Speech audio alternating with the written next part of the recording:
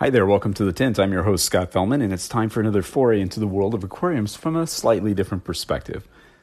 You know, it's fun to experience new things, right? Or even old things in a new situation. Like, I'm about 48 or so hours into my newest home aquarium, and I'm already feeling it. I'm past that initial, what will this look like kind of phase, and, you know, I got the witter range just like I wanted phase, and now I'm in the time to add a few details phase, and get the tank ready to kind of turn over to Mother Nature to take it from here. And that's exactly the part of the aquarium journey that excites me the most. I'm in the final few days of sort of tweaking any part of the scape, mainly of adding some bits and pieces of red mangrove bark to the base of my little wood stack. It's a sort of secret weapon of mine in terms of bringing escape out of that new kind of harsh looking phase and into a more natural vibe. As it breaks down, mangrove bark pieces not only add a sort of softness to the whole display, they serve to tint the water, create a foraging area for some fishes, and just start to blend the various elements together as things progress. It's the first, sort of phase that we manipulate the environment in. And, we're now at a point where the first fungal growths and biofilms are starting to emerge out of the wood surface, and the water's sort of taking on that nice brownish tone. Fish seem more relaxed. Okay, I don't need a blow-by-blow description for you of my tank breaking in. However, a lot of you who might be new to the process of botanical-style aquariums are probably curious about what happens when new systems start to evolve. Cycling, biofilms, algae, all that startup stuff. Yeah, I sometimes forget about that stuff. Seems like I've had tanks just kind of set up for so long, particularly in our tinted water and decomposing leaf world, that I've kind of forgotten about the stuff that happens in, brightly lit tanks for a little bit. That part when all your good work looks like, well, you get it, looks like shit, as it's covered with that familiar patina of biofilms, and the tank goes through its nutrient cycling phase. The part where every hobbyist, experiencer or otherwise, has those lingering doubts and asks questions and kind of goes through those mental gymnastics of trying to cope. Do I have enough flow? Is my water quality good? Is it my light? When will this shit go away? Does it go away? I know it's just a phase, right? Yeah, it goes away. When? It will go away, right? I mean, it's common with virtually every new tank. We have things that, concern us. There's the familiar sort of refrain and the familiar processes that happen. And there's always the waiting, the not being able to visualize a fully stocked tank thing, the patience tasting kind of stuff. Stuff which, I'm pretty much hardened to by now, I think, but accepting a totally different look, not worrying about phases or the ephemeral nature of some of the things in my aquarium. Yet, like anyone who sets up an aquarium, I admit that still those things put doubts in the dim recesses of my mind too. It's the process of decades of doing fish stuff, wondering, is this the time when, things won't work out as expected? I mean, it's one of those rites of passage that we all go through when we set up new aquariums, right? Those early doubts, the questioning of ourselves, the reviewing of fundamental procedures and practices. Maybe they need to reach out to the community to gain reassurance. It's normal. It's often inevitable. We're social creatures. The point of this piece is not about algae or nitrites or biofilms or botanicals per se. It's about the mindset that we bring to the table when we experience such things. Those biofilm phases particularly bring out familiar feelings that perhaps make us uncomfortable because we realize that despite all of our planning and knowledge and forethought, we're not entirely in control. Nature is. She calls the shots. These phases in new tanks are hers to execute. We just have to accept, understand, and wait them out patiently, perhaps even learning to appreciate and understand them to the point where they simply become rungs on a ladder, trail markers, if you will, on our journey to our aquarium's ultimate destination. She's done it for eons in the wild, creating beautiful functional habitats that inspire us beyond anything we could ever hope to achieve. We need to relax and have a little faith that she'll do similar deeds in our little glass boxes, if we allow her to. So what exactly happens in the early days of a botanical-style aquarium? Well, for one thing, the water will gradually start to tint up, as we talked about. Now, I admit this is perhaps one of the most variable and unpredictable aesthetic aspects of these types of aquariums. Many factors ranging from what kind and how much of chemical filtration media that you use, what types and how much, again, of botanical materials that you're using, and other things impact this. Recently, I've also heard a lot of pretty good observation-based information from experienced plant enthusiasts that some aquatic plants take up tannins as they grow. Interesting, right? So stuff changes. The botanicals themselves begin to physically break down. Now, I personally feel that the botanical style aquariums always look better after a few weeks or even months of operation. And, when they're new, they leaves and botanicals are crisp, intact, and fresh looking. They have a nice artistic appearance, but it's not necessarily the natural look in the sense that it doesn't look established and alive. The real magic takes place weeks later. The whole environment of a more established botanical style aquarium looks substantially different after just a few weeks. While the water gradually darkens, those biofilms appear. It just looks more earthy, more mysterious, more alive. It's that wabi-sabi concept again. Something that's on my mind and been on my mind a lot lately. In its most simplistic and literal form, the Japanese philosophy of wabi-sabi is the acceptance and contemplation of the imperfection, the constant flux, and the intemperance of all things, or impermanence of all things. It's a very interesting philosophy, one which has been embraced in aquascaping by none other than the late great Takashi Umano, who proffered that a planted aquarium is in constant flux and that one needs to contemplate, embrace, and enjoy that sweet sadness of the transience of life.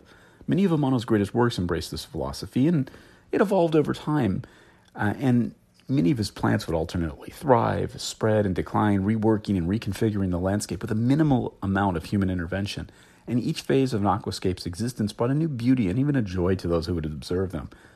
Yet in today's context-driven, break down the tank after the show world, the philosophy of appreciating change by nature over time seems to have largely been tossed aside as we sort of move on to the next scape. We want to get somewhere fast. Sure, this may fit our lifestyle and our interests, but it denies nature her chance to shine. There's something amazing about this process, which we should all enjoy at every stage. Leaves and such are simply not permanent additions to our scape, and if we wish to enjoy them in their more intact forms, we'll need to replace them as they start to break down. It's not a bad thing. It's simply how much, it's simply how, I shouldn't say how much, it's simply how to use them to create a specific aesthetic in a permanent aquarium display. Much like flowers in a garden, leaves will have a period of time where they're, in all their glory, followed by the gradual, inevitable encroachment of a biological decay process. At this phase, you may opt to leave them all in the aquarium to enrich the environment further, to offer an entirely new aesthetic, or you can remove and replace them with fresh leaves and botanicals. It very much replicates the processes which occur in nature, doesn't it? It does. Now, this idea of breaking in and cycling aquariums has been understood, analyzed, and studied since the dawn of a modern aquarium keeping. Sure, there might be a dozen different variations of the sequences and details, but essentially it's all the same. Now, the phases that I'm interested in, for the context of this discussion, are the ones which seem to occur long after the aquarium is cycled, broken in, and otherwise well established, specifically in the context of the botanical style aquariums that we play with. These more mature phases are fascinating to me. They represent the aquarium at a point of ecological maturity when the biological processes that are so crucial are stable and well established. Now, without going into one of the dozens of aspects of mature aquarium's definition, let's just say it's a system that you're not on the edge of worrying about every single day and leave it at that. Of course, an aquarium which utilizes botanicals as a good part of its hardscape follows a set of phases too. And I found that once botanical style aquariums hit that sort of stable mode, it's just that. They're stable. You won't see wildly fluctuating pH, nitrites, phosphates, etc. To some degree, the aquarium has achieved a sort of biological equilibrium. And the one thing that's unique about the botanical style approach is that we tend to accept the idea of these decomposing materials accumulating in our systems. We understand that they act to a certain extent as fuel for the micro and macrofauna which reside in the aquarium. I've long been one, that believes that if you decide to let the botanicals remain in your aquarium to break down and decompose completely, that you shouldn't change course by suddenly removing the material all at once.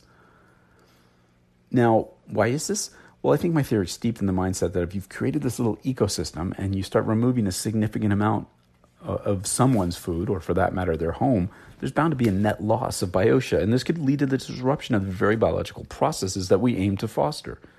Okay, it's a theory, but I think I might be onto something, maybe.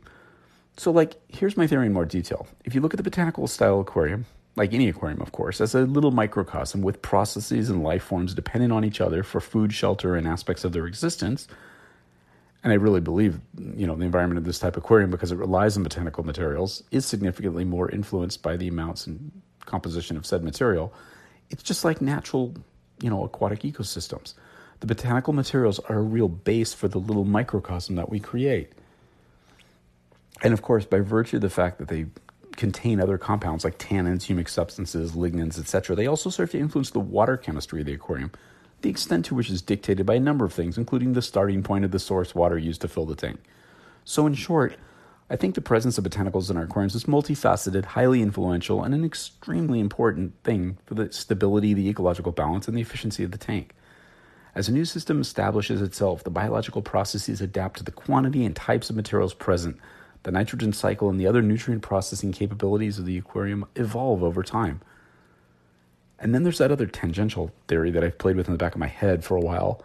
And unfortunately, not being a scientist, I have no way of testing it, but I can't help but wonder if a layer of materials like leaves performs some degree of denitrification, much like you find in a deep sand bed in a reef aquarium.